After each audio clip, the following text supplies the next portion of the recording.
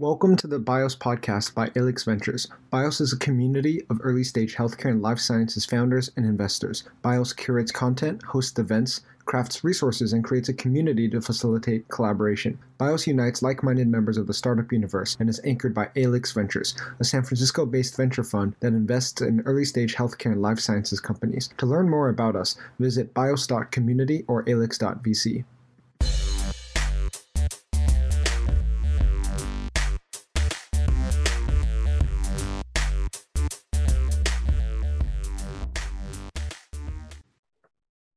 Thanks for tuning in BIOS community. Sharing a quick shout out from Amazon Web Services. The AWS Startups team provides dedicated resources, expertise, and credits to help healthcare and life sciences startups grow and excel. We help startups build for scale, overcome technical and regulatory challenges, and accelerate time to market by opening doors and creating business opportunities. To learn more about these resources, including how to access $25,000 in AWS credits through our partnership with BIOS, please contact us at bios.community/AWS. We're thrilled to welcome Vic Bajaj, Managing Director at Foresight Capital, to the show today. Thank you once again for joining us, Vic. To help co-host this episode, I'm joined by a special co-host here, our Alix Ventures operating partner, Mark Polito. Mark, can you give our listeners a bit of background on yourself to kick things off? Absolutely. And Vic, we're delighted that we're together today. I think the listeners and participants in the BIOS community will really enjoy the next hour. My background has been in healthcare all my life as an advisor, investor, and operator. Most recently, I was on the board of directors of Inovalon Corporation before we went private last November. And then before that, was with the company as chairman and CEO that Inovalon acquired, a healthcare IT cloud-based company, Ability Network, Bain Capital, and Summit Partners sponsors. And then I have a deep experience in private equity as well as venture advising. Before that, a number of years as a CEO. So being on both sides of the table as an investor as well as an operator, CEO of prominent companies like McKesson Corporation, Novartis Pharmaceuticals US, chaired a board in the diagnostic space, Quidel, which is at the forefront of rapid testing today. And then going from Fortune 15 in revenue to a $0 Sequoia-backed startup in the healthcare benefits area. So a long experience in big and small, very formal and structured, very entrepreneurial. I'm currently an operating partner at Alix Ventures.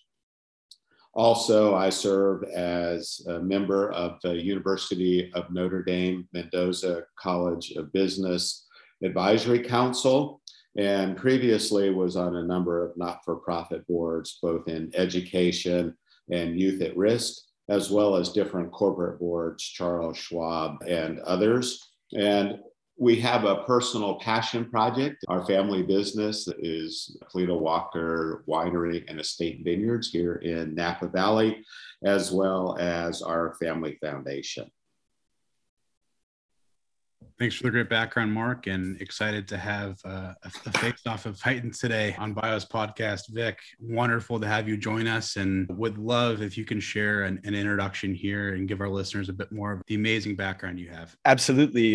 Chaz, Mark, so nice to be with you today, and thank you for the invitation. Let me apologize first to your audience for my voice. You know, like many of us, just recovered from a breakthrough case of the Omicron variant. And the only symptom left, I'm afraid, is a very sore throat and raspy voice. Though that said, I suspect that most people would agree that our profession would be greatly improved if we all spoke less and listened more. So Chaz, my background, I'm a managing director at Foresight Capital, which is a 4 billion AUM roughly fund founded by my colleague and mentor, Jim Tannenbaum, about 10 years ago, that specializes in the life sciences and healthcare very broadly. And we are unique in that we support companies really from inception all the way to the launch of their products and public liquidity. Happy to elaborate on that more later. I'm also the CEO of our company incubator, Foresight Labs. And Foresight Labs, its mission is to really create transformative companies at the interface of the life sciences and healthcare and data science. So prior to Foresight, I was not an investor. I've been a company founder, executive, and academic. So I came to Foresight from Grail, and at Grail, I was the chief scientific officer. Grail's mission was really to detect cancer early and intercept it when it can be cured. And it's the first in a generation of data science-oriented companies that have successfully launched what I think are very transformative products. Prior to Grail, I actually did similar things. I was a co-founder and chief scientific officer of Google's efforts in healthcare, what we eventually named Verily. And its intramural programs and also its many joint ventures, they represented at the time the greatest sustained set of experiments to actually marry healthcare and data science. Some of them, even though early, have been quite successful and are instructive for how that field may evolve. I also chaired Verily's scientific advisory board until I came to Foresight. And prior to Google, I was an entrepreneur early in the genomics era, but my passion was in academia. And I spent most of my time as an academic principal investigator in the LBNL and UC Berkeley system, which was just an amazing experience. I still have an adjunct appointment at Stanford Medical School, but I no longer have a lab, so don't consider myself an academic anymore. Vic, wow, what an impressive and deep background. Why biotech? What sparked your interest in the field? It's an interesting question. I always had one foot in the entrepreneurial world, even as an academic. And I greatly enjoyed being an academic and learning from students in particular and colleagues all over the world. So it's a really hard decision and a measured one to leave. And maybe you never completely leave. But anyway, what caused me to contemplate leaving was the realization that major advances in biology and medicine were on the horizon and that they were driven by tools of large-scale computation. Computational biology as a discipline, for example, was advancing to the point where it could deliver insights into formerly mysterious and highly heterogeneous areas of biology. For example, in oncology, we were finally not just able to describe the disease in the case of symptoms, sites of origin, and a molecular ontology, but new methods together with new data sets could actually teach us about what was causing the disease, what are the causal genetic rearrangements and other factors that are responsible for the emergence of all of the hallmarks of cancer. And scaling that kind of reasoning up, I realized, both on the computational side and the problem of actually generating the raw data with these new instruments that were emerging from sequencing and single cell biology. Those were really projects where academia could play a role, but there was a commensurate and even greater translational role that industry would have to play for those scientific advances to really reach patients. That's why I decided to go to Google. And when I came to Google, I remarked that really as scientists, even the questions that we can ask about nature are entirely circumscribed by the tools that we use to answer them.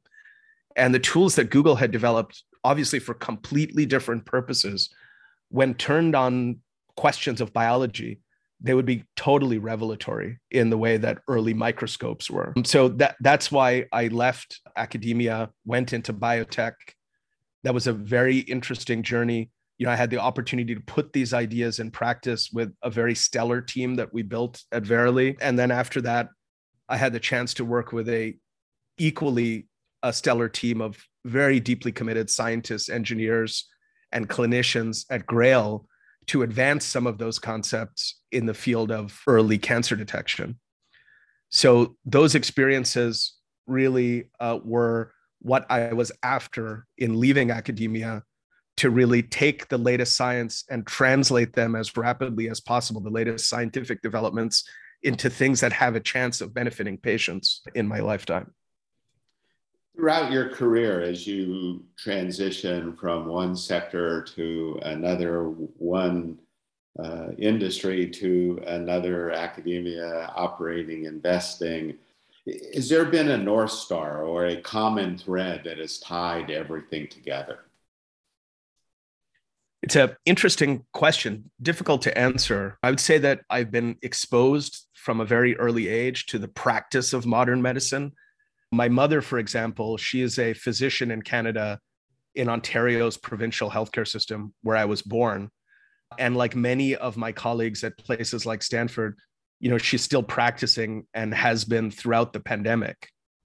So I learned from her and others like her the importance of a focus on things that actually make a difference in patients' lives, and also of how long that takes, how high the threshold of evidence is before that kind of benefit is even possible, and even lessons about the uneven impact of our interventions in people in a healthcare system. So those lessons have taught me really to avoid the incremental in favor of things that can make an enormous difference in many people's lives. I haven't always served that, but that's always been in my heart as a motivation for my career decisions.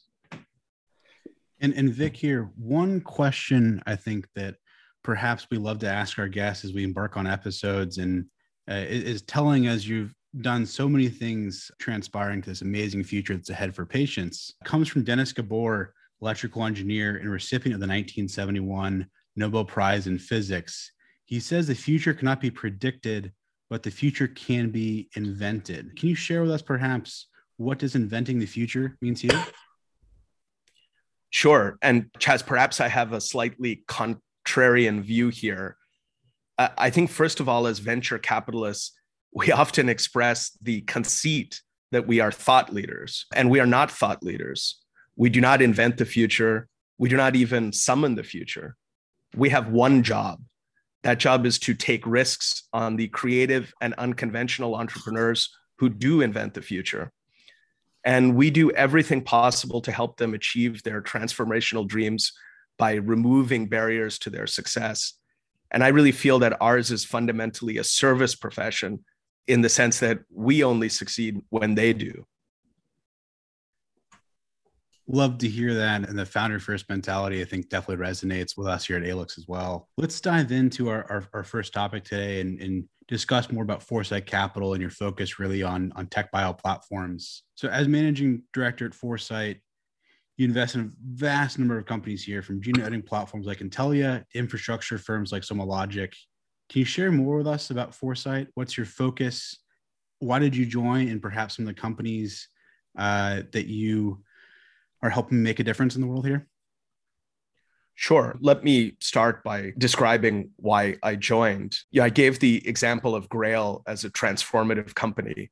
I think it's a new breed of company, one of a variety in which you assemble a data set that is so profound in its scope in an area of biology that it really produces a lot of product optionality and is even a catalyst for changes in the standard of care.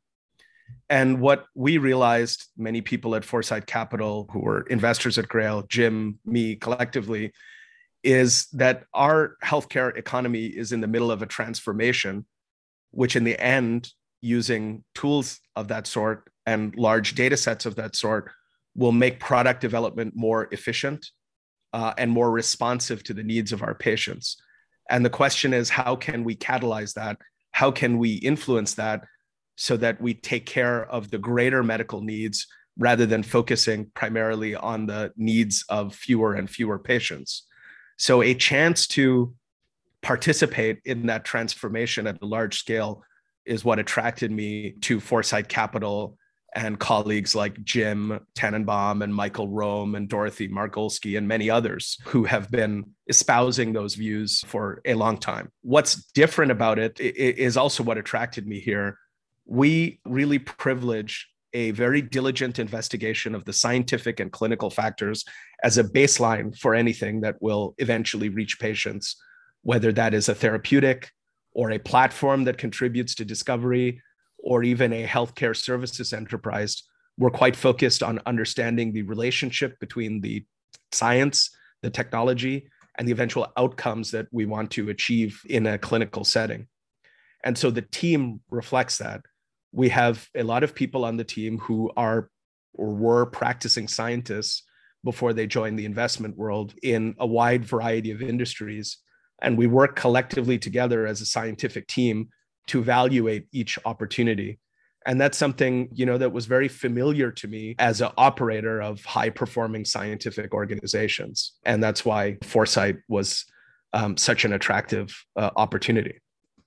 So in terms of our investment focus, which is the second question that you asked, one of our greatest themes that we've been developing is exactly the one that I mentioned, which has to do with all the ingredients of healthcare transformation. The harbinger of this, of course, was in precision oncology. We've been very successful investors in that space, led by my colleagues, Michael Rome and Dorothy Margolski. But beyond that, the kinds of things that we've seen happen in cancer are going to happen more broadly. Larger and larger data sets about basic human biology are not only resolving disease heterogeneity, but they're teaching us increasingly about causal factors of disease and allowing us to pick interventions which are very specific and which are backed by reliable primary human evidence. We're also increasingly able to develop these products faster and deploy them to the right populations at the right time. That's the science of precision medicine. And we think that is going to be transformative in the way that we develop and deliver products. In particular, there are enormous market failures that have prevented a wholesale embrace of programs that are targeted against common disease, the things that most often kill us, and which have a broad impact on the largest number of people. Cancer is among them. Infectious disease, as we've seen, is another. Cardiovascular disease is another huge unmet medical need or constellation of medical needs. We think now that part of healthcare transformation is really in developing the tools to make more oncology-like approaches to these areas possible and routine. That is going to cure a lot of market failure and a lot of inequity in the system. So that's one of our investment theses. But to pursue that, we must invest not just in the therapeutics companies, but in the companies producing large data sets and methods to look at those data sets. Peter Donnelly's Genomics PLC is an example. DNA Nexus is an example. Fabric Genomics even is an example. And our many sequencing investments from Element Genomics to 10x are an example of the platform technologies that go into producing these data sets in the first place. And then, of course, we invest in or create the companies that are using data that results from these new tools to solve problems about human disease, to understand them, intervene early, intervene efficiently. So that is a big investment thesis. Another one that is emerging has to do with the consequences of these ideas on healthcare services. How can we use our greater knowledge of the individual experience of the healthcare system, the individual natural history of the disease, the individual's risk factors, to inform care and deliver it in a way that's tailored to the risks that the individual faces and the preferences that the individual has, patient or healthy person, in engaging with the healthcare system. So these things, which really represent a systematic approach at Foresight Capital, our embrace of healthcare transformation and where we think the future will be, say, on a 5 to 10 year timescale. We think that a lot of the investments that we're making today are going to be the great companies operating in that space in 5 to 10 years. To build on that, you founded Foresight Labs, a venture creation effort to form new companies that would shake up healthcare with the aid of data science. Can you maybe dive into that and share with us a little bit more about what prompts you start Foresight Labs? Sure. The thesis that I outlined is one that is coming true now, where larger and larger data sets are teaching us more about everything from basic disease biology to the personal experience of disease in the case of clinical data sets. And we see a lot of capital, both in big pharma, in big tech even, and in the biotech sector, flowing to efforts that try to capitalize on those data sets and those ideas in one way or the other. There are also, I should mention, new laboratory techniques, which are very data intensive, which allow us to do massive experiments that really resolve heterogeneous biological phenomena, sometimes in new model systems, but always in a way that allows us to test causation in a way that was impossible before. For example, the whole science of functional genomics. So if you put all of these things together, there is, a real opportunity to make product development more efficient and responsive. But we found that in spite of the amount of capital flowing into this space, for various reasons that I'll go into, very few companies are going to successfully produce products that benefit patients. And some of those failure modes are scientific, that the data sets that they're working with are not statistically powered to answer questions that are relevant for product development. Also, many of these companies, given those limitations, do not have the ability to generate data sets of their own that would answer new questions of biology. In fact, in the way that GRAIL did, and every single Foresight Labs company is constituted to do. And then still analyzing those data using the latest methods is very difficult to do at scale, because to scale that up to these large data sets, to do it with statistical rigor, requires a combination of engineering knowledge and knowledge in various forms of statistics, ranging from statistical genetics to machine learning, that is really difficult for companies to access early. And then finally, you can count no longer on the fingers of one hand, but perhaps on the fingers of two hands, product development environments, companies where there are really been good training grounds for people to develop these skills and understand practically how to apply them in a product development setting. So observing all those barriers, we decided to create Foresight Labs.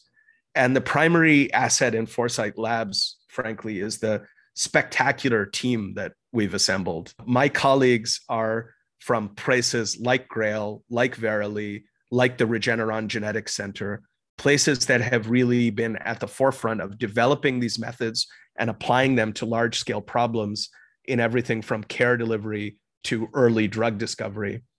There are about 35 of them in Boston and San Francisco, and they are a very creative and dedicated bunch of people who are quite interested in serving a catalytic role in ushering in this new revolution.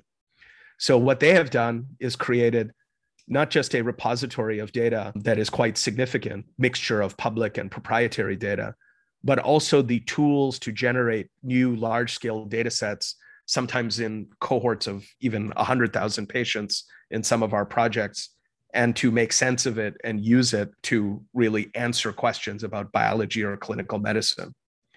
That platform we apply in partnership with each of the companies that we create, not just at inception, but for the duration, for as long as the companies need it. And that model of creating these new data sets, whether they're in the laboratory or in the wild in clinical data sets, with that kind of team that serves as durable partners to the companies as they scale and grow forward, is one that at this stage in the history of data science oriented healthcare and life sciences companies, I think is quite catalytic. Can you touch on a little bit more, Vic, and talk about perhaps some of the companies that you've started with Foresight Labs and what's on deck currently? Absolutely. We have started several companies, I think 3 of which are publicly announced. A 4th is about to be announced tomorrow, and I can tell you about it. These companies are really in 3 areas. So perhaps I can go over the 3 areas and just give you an example in each. One is precision medicine. The idea that we can do in oncology, what we've done in oncology, for a broader set of diseases that actually many, many, many more people suffer from. So in oncology, precision medicine is comparably easier, not to say that it was easy, just easier, because the genetic rearrangements which are responsible for tumorigenesis or any of the hallmarks of cancer, the so-called drivers, their role as causal drivers of disease has been unambiguously established now through 2 decades of genomic and other studies. Also, those same genetic drivers are the targets for the drugs, and those same genetic drivers are the stratifiers that we use in clinical trials and eventually through companion diagnostics, the stratifiers that we use to choose patients who would respond to those drugs.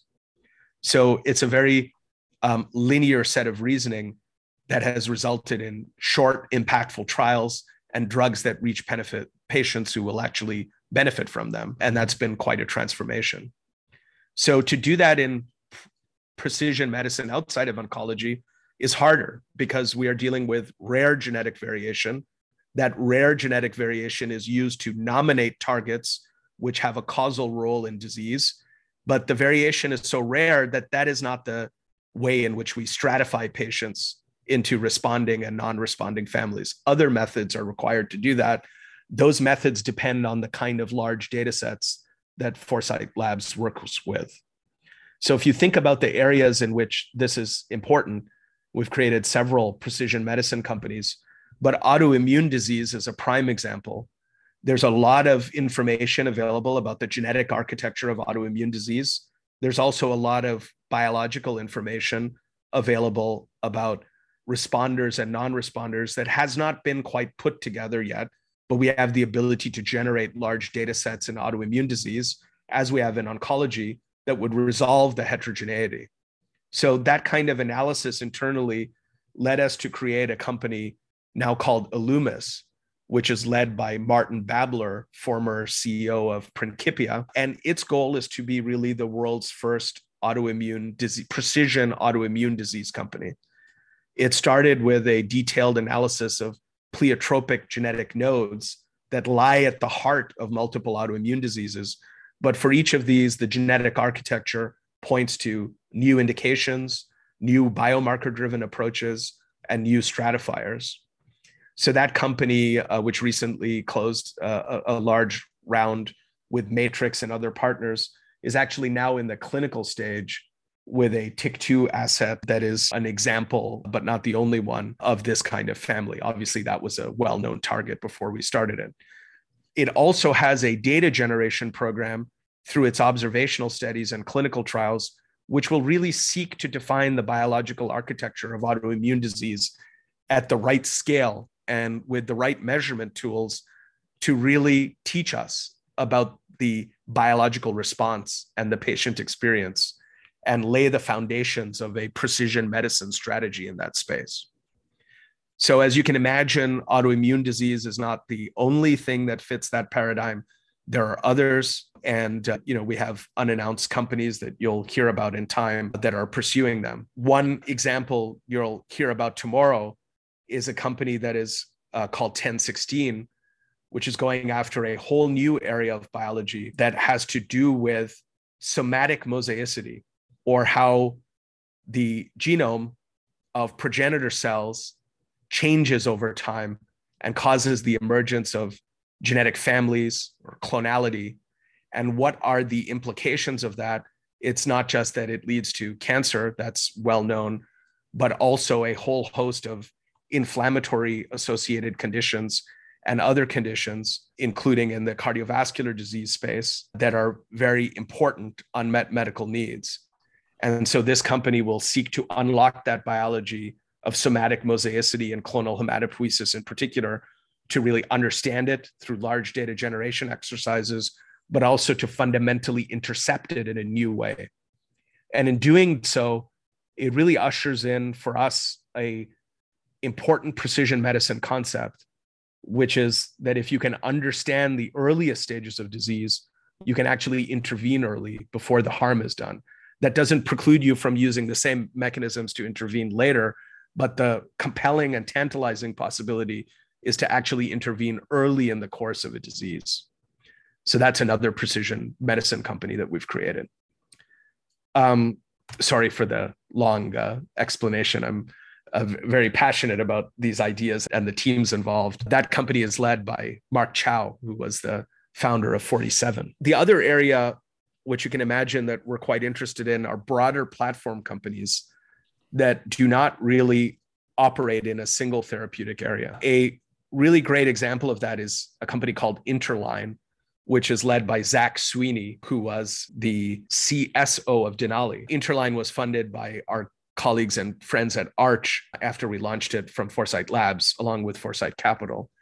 And Interline seeks to create really the first systematic toolkit that will understand and modulate dysfunctional protein communities with the right level of finesse.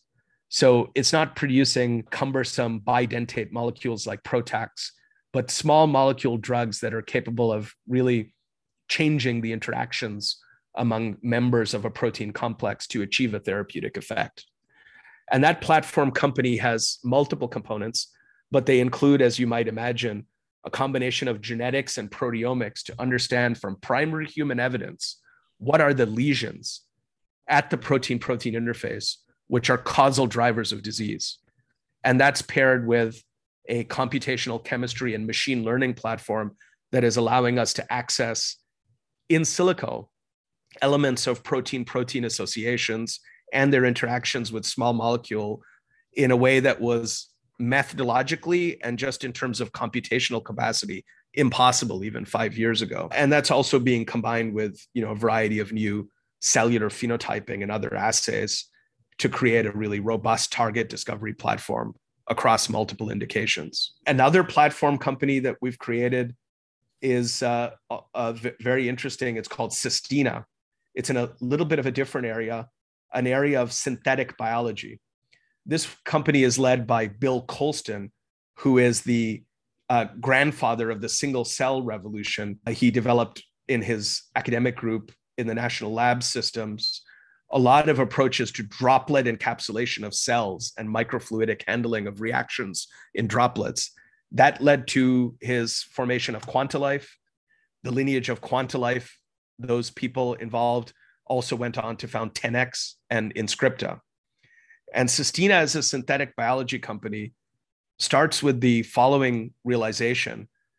We are now in the perhaps second generation of synthetic biology efforts, and they've been very successful, but they fall far short of the promise of really engineering new biology or creating generic approaches to manufacturing substances through bioreactors, where otherwise they would be environmentally unfriendly, expensive, inaccessible, either through chemical synthesis or natural product isolation. And the reason why that is happening is because even in the second generation of these companies that have room scale robotic systems to automate their experiments, the combinatorial dimensionality of those experiments is just not commensurate with the underlying biological complexity. Those experiments probe sometimes less than 1% of the genetic variation that gives rise to a phenotype. So we can expect that in combination with directed evolution and other approaches to be transformational, but narrowly so. So we asked the question, how could you increase that by orders and orders of magnitude? And the answer, of course, is to harness all the tools of single cell biology to perform edits and read out phenotypes at the single cell level. That is the atomistic unit of biology. And it allows Sistina to do experiments whose dimensionality is 10,000 to 1,000,000 times higher than any experiments that have been done before. And that means that the space of real biological complexity can be explored efficiently. It's also then, as you might imagine, because it's a Foresight Labs company, those data sets are a basis for real machine learning experiments that are only possible when you have large scale data sets whose biases are relatively weak and characterized, but who are expansive with respect to the biology that you're trying to perturb.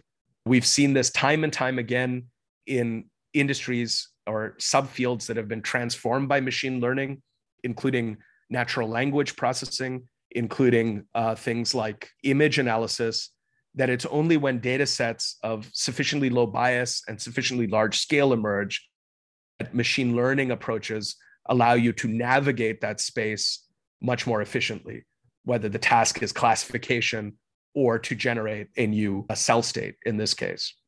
So that's the basis of Sistina, to combine all of those things together to really create a practical route to manufacturable synthetic biology products that is much less limited than what's been there before.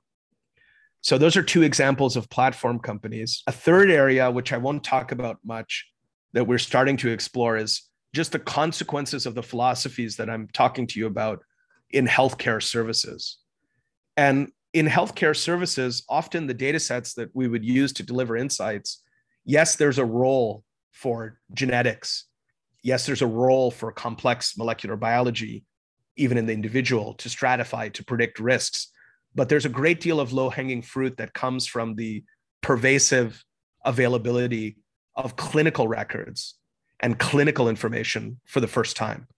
So our goal is to really launch a few companies that exploit those concepts, that also are built upon the regulatory changes and market changes that have come in virtual care in the last 2 years due to COVID, to create healthcare service delivery models that are much more efficient from a systems perspective and also much more responsive to the needs of the consumer in various contexts. So Mark, Chaz, sorry for the long explanation. Hopefully that was helpful and gave some insight on the areas that we're pursuing.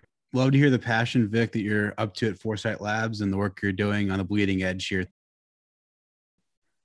Thanks for tuning in, BIOS community. Sharing a quick shout out from Amazon Web Services. The AWS Startups team provides dedicated resources, expertise, and credits to help healthcare and life sciences startups grow and excel. We help startups build for scale, overcome technical and regulatory challenges, and accelerate time to market by opening doors and creating business opportunities. To learn more about these resources, including how to access $25,000 in AWS credits through our partnership with BIOS, please contact us at bios.community/AWS.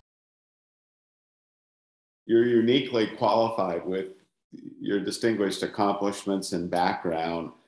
The curiosity of a co-founder and CSO of a very large Verily within Google, Alphabet, and then the spin out from a large company versus a traditional startup.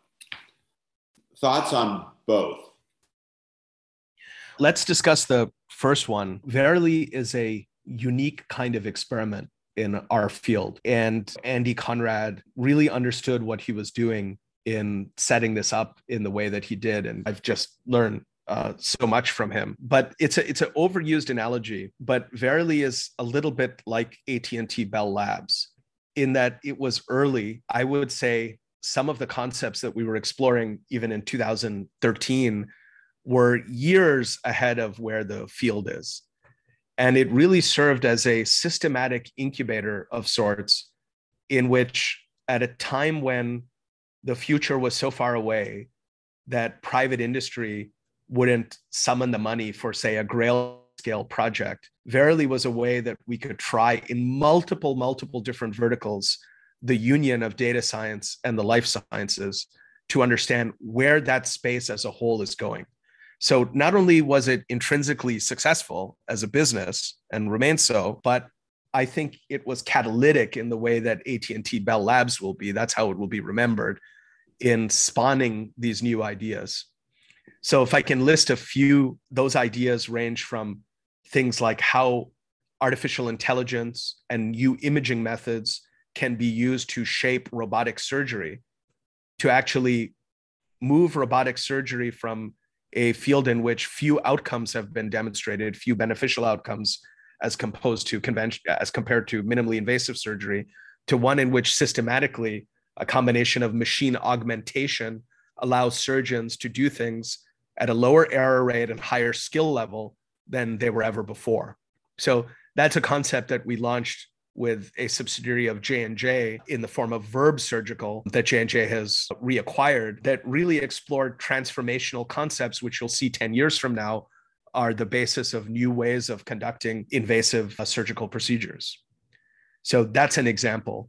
Other examples, include Verily's strengths in immunology and understanding the immune response. That's a project led by my colleague Charlie Kim at Verily that really was ahead of its time, as is many of Verily's clinical projects, including the baseline study, the idea that we could produce a deeply phenotyped cohort of individuals who would serve as participants in clinical trials that benefit them, but also which would provide a molecular longitudinal atlas of disease evolution.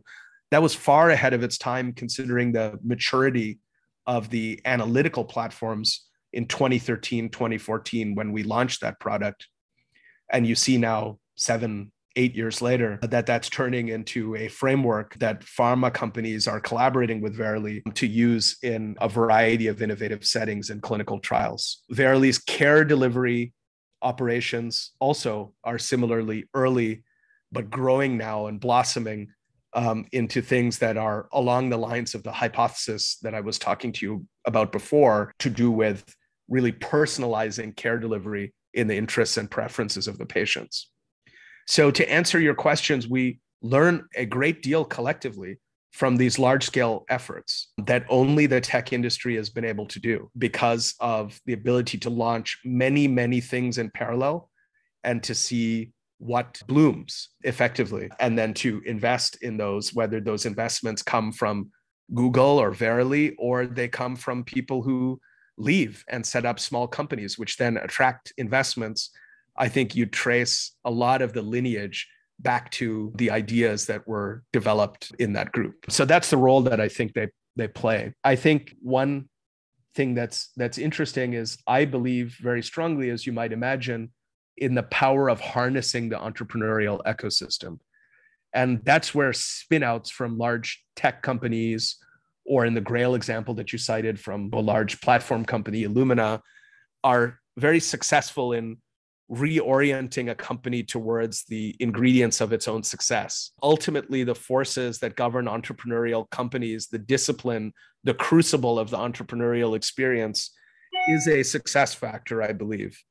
And so the ability to spin these things out when they still need a lot of innovation before they grow too large into an independent company, I think is catalytic. We learned that at Grail. We also learned that in many of Verily's joint ventures, that spinning them out under independent management, where they can take a life of their own, is really transformative. And that's the lesson that we've tried to adopt at Foresight Labs. We help start these companies, we create them, but very soon we turn them over to independent managers and CEOs to whom we hope we're effective partners in the long term, but they have their independent incentives to make the companies successful. And I think that's a very balanced and very flexible model. You mentioned you're continuing to be an active faculty member at Stanford. What synergies do you find with academic and medical practice, as well as managing a venture fund? I should say again that I don't run a lab at Stanford, so the synergies are indirect and many of them are personal. Frankly, I really miss interacting with students and learning from students and colleagues in the academic setting. Obviously, I learn from my colleagues in this setting as well, but academia is really structured to facilitate that. So what I try to do is mentor grad students, postdocs, new faculty who are trying to do things where I may have some skills where I can at least provide advice, ideas that they want to commercialize, large grants that they want to assemble or turn into something larger than perhaps one investigator can do, or larger, more strategic programs. And the synergy for me, I really feel committed to giving back to the university ecosystem, especially places like Berkeley are truly transformative in people's lives. And I've never forgotten the experience of being a small participant in that. And it means a lot to me. But also, I think, as I alluded to before, as venture capitalists, we are completely dependent on the university ecosystem and the people who come from it for innovation. And it's our, duty to be involved in that. As another example of that, we recently created a fellowship program that my friend and colleague Scott McIsaac, along with others, is running at Foresight Capital. And you would just not believe the quality of people and their level of passion for making a difference in applying scientific principles that they're working on in their careers. These are all grad students, postdoc, med students, and really being a part of translating that into things that benefit patients.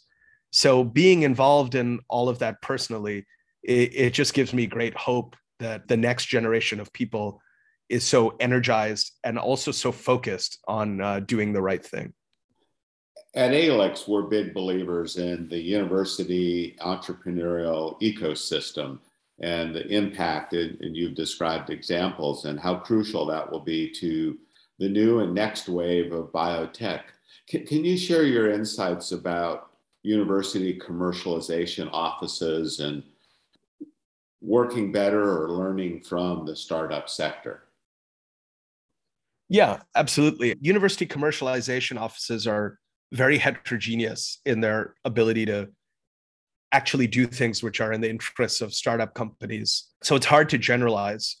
One thing I will say is that there is an infrastructure in modern universities which focuses our attention on the same few universities, the usual suspects, Stanford, MIT, Caltech, Berkeley, et cetera.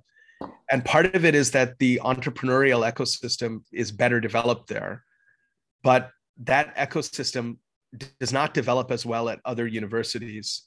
And we have a whole category of not just company founders, but employees who are creative, talented, all over the world, who, because of these structures existing only in a few places, we are ignoring.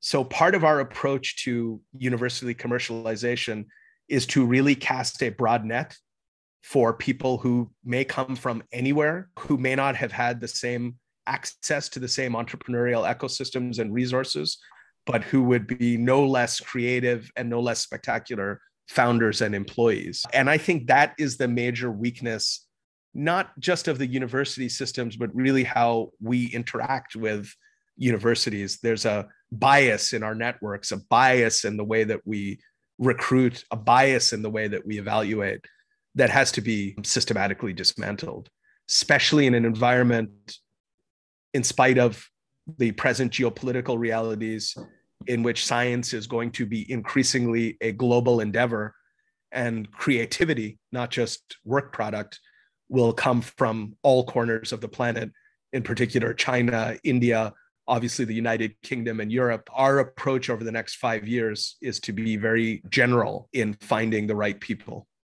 Vic, we're in year 3, 24 months plus, as not only our country, but our world is continuing to learn and evolve on what and how to manage COVID-19 and the various emerging technologies. Can you talk about COVID and life sciences in general? Yes, I mean, the COVID experience has been very difficult for all of us. Some of us who've had one foot in each part of the experience, it's been almost a schizophrenic existence, in the sense that our profession and biotech, we've been part of a campaign to make a difference in COVID where we can, but also largely our businesses have been successful. They've adapted. At the same time, it is impossible to ignore the things that we see around us. What I've seen in California, ranging from investigator-initiated efforts in the first days of the pandemic to stand up basic testing capability, to private pilots volunteering to move patients around in their airplanes, COVID patients, from the Central Valley to other areas for medical treatment because there was no systematic approach to doing that, to all of the overworked healthcare staff and the morbidity and mortality associated with that. Looking at all of that, the only analogies that I have are to experiences working in crisis situations or in medical relief projects in the developing world. And this is California on its own, one of the largest economies in the world. So I think as a whole, we have to consider what it would take for the government, including the military, including the public health agencies, of which there are dozens and the responsibility is spread across dozens, to really be ready for the next pandemic. The twin missions of pandemic response and biodefense are just ones for which we're ill prepared right now. And a colleague of mine, Damian Segoyan, at Foresight, he's very passionate about this area, as an expert in this area. And we talk about this a lot. If you look at other areas of national policy that fit this kind of pattern, take national defense. National defense, a industrial complex has evolved to satisfy the needs of the Department of Defense. even though there are fewer civilian uses for some of those technologies, there are military contractors and other entities that are really able to marshal technology development, contracting, and program management to produce large-scale systems. In the biotechnology space, it's even harder because the government, unlike in the defense space, is not a major contractor or consumer of biotechnology products. It's an independent entity, set of entities, an independent industry. And for government to harness that well requires a new kind of model, especially if we're going to expect some kind of zoonotic pandemic, say on a 5-year timescale, and something severe maybe every decade. Then we need to think through how we can turn, in California and elsewhere, the extreme resources that we have available in biotech to the public health mission in a way that is durable, in a way that the business model survives once COVID, hopefully next year, is a fading memory. So I think that's the challenge that we face both as government policy advisors and even in the venture space, is really coming up with the right business models to make that possible. Otherwise, the hope of really being prepared for the next pandemic or, God forbid, a biodefense situation or attack vector is not one that we'll meet anytime soon. Vic, it's been an absolute pleasure here to have you on the show. Thanks once again for joining us. And a few rapid fire questions before we come to a close here. We'd love to flip it around for a second. Having been an inspiration for so many of the listeners in our audience, who inspires you and why? It's a great question. I have been very fortunate to work with the most amazing teams, especially at Foresight Labs now. I mean, the people that I work with, they're not only the leading scholars and practitioners in their field, but each and every one is here out of a motivation to make a fundamental contribution in our profession. And that combination for me has always been very inspiring. It's a combination of the quality of their work and their dedication. So that's honestly given me great comfort during what has been a very difficult 2 years, to see a group of individuals like that so committed to their mission and executing so well. So I learn from them every day and I'm inspired by them every day. And Vic, as we look ahead here, maybe help us understand, as we navigate hopefully past COVID in the not too distant future, what are some of the grand challenges facing life sciences over the next 30 years? It's a great question. I could list many. There are many scientific grand challenges in biology that we've yet to resolve. So it's a longer conversation, but I would say there's one grand challenge even beyond that encompasses all of that. You know, as we amass these larger and larger data sets, they teach us about the fundamental drivers of disease. As we develop more and more sophisticated analytical and laboratory methods and use them to really greatly accelerate product development, there's two paths that we can take. We can apply that machinery to go after more precisely and more predictably the diseases of the few and make a lot of money doing that. Or we can use that knowledge to go after the difficult things, the societal problems, the greatest unmet medical needs for which presently large amounts of capital are required even to approach them. And we can use this technology to do that equitably, affordably, and with an aim not just to produce an effect in the individual, but an effect across a population. And that is a stark choice. And obviously there is only one right decision there. Making that right decision and creating the science and the business models which make that right decision the only one, that's a grand challenge in the next 30 years.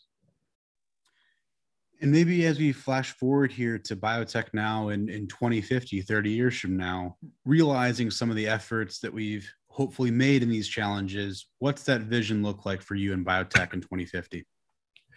That's a great question. I mean, first of all, I think that none of the large companies that we would consider players in pharma and biotech today in 2050, the landscape will look very different. The companies that are starting now in their ability to assemble massive data sets that look at fundamental phenomena, take ICON as an example, or others in our portfolio, they're going to be the dominant players in 2050.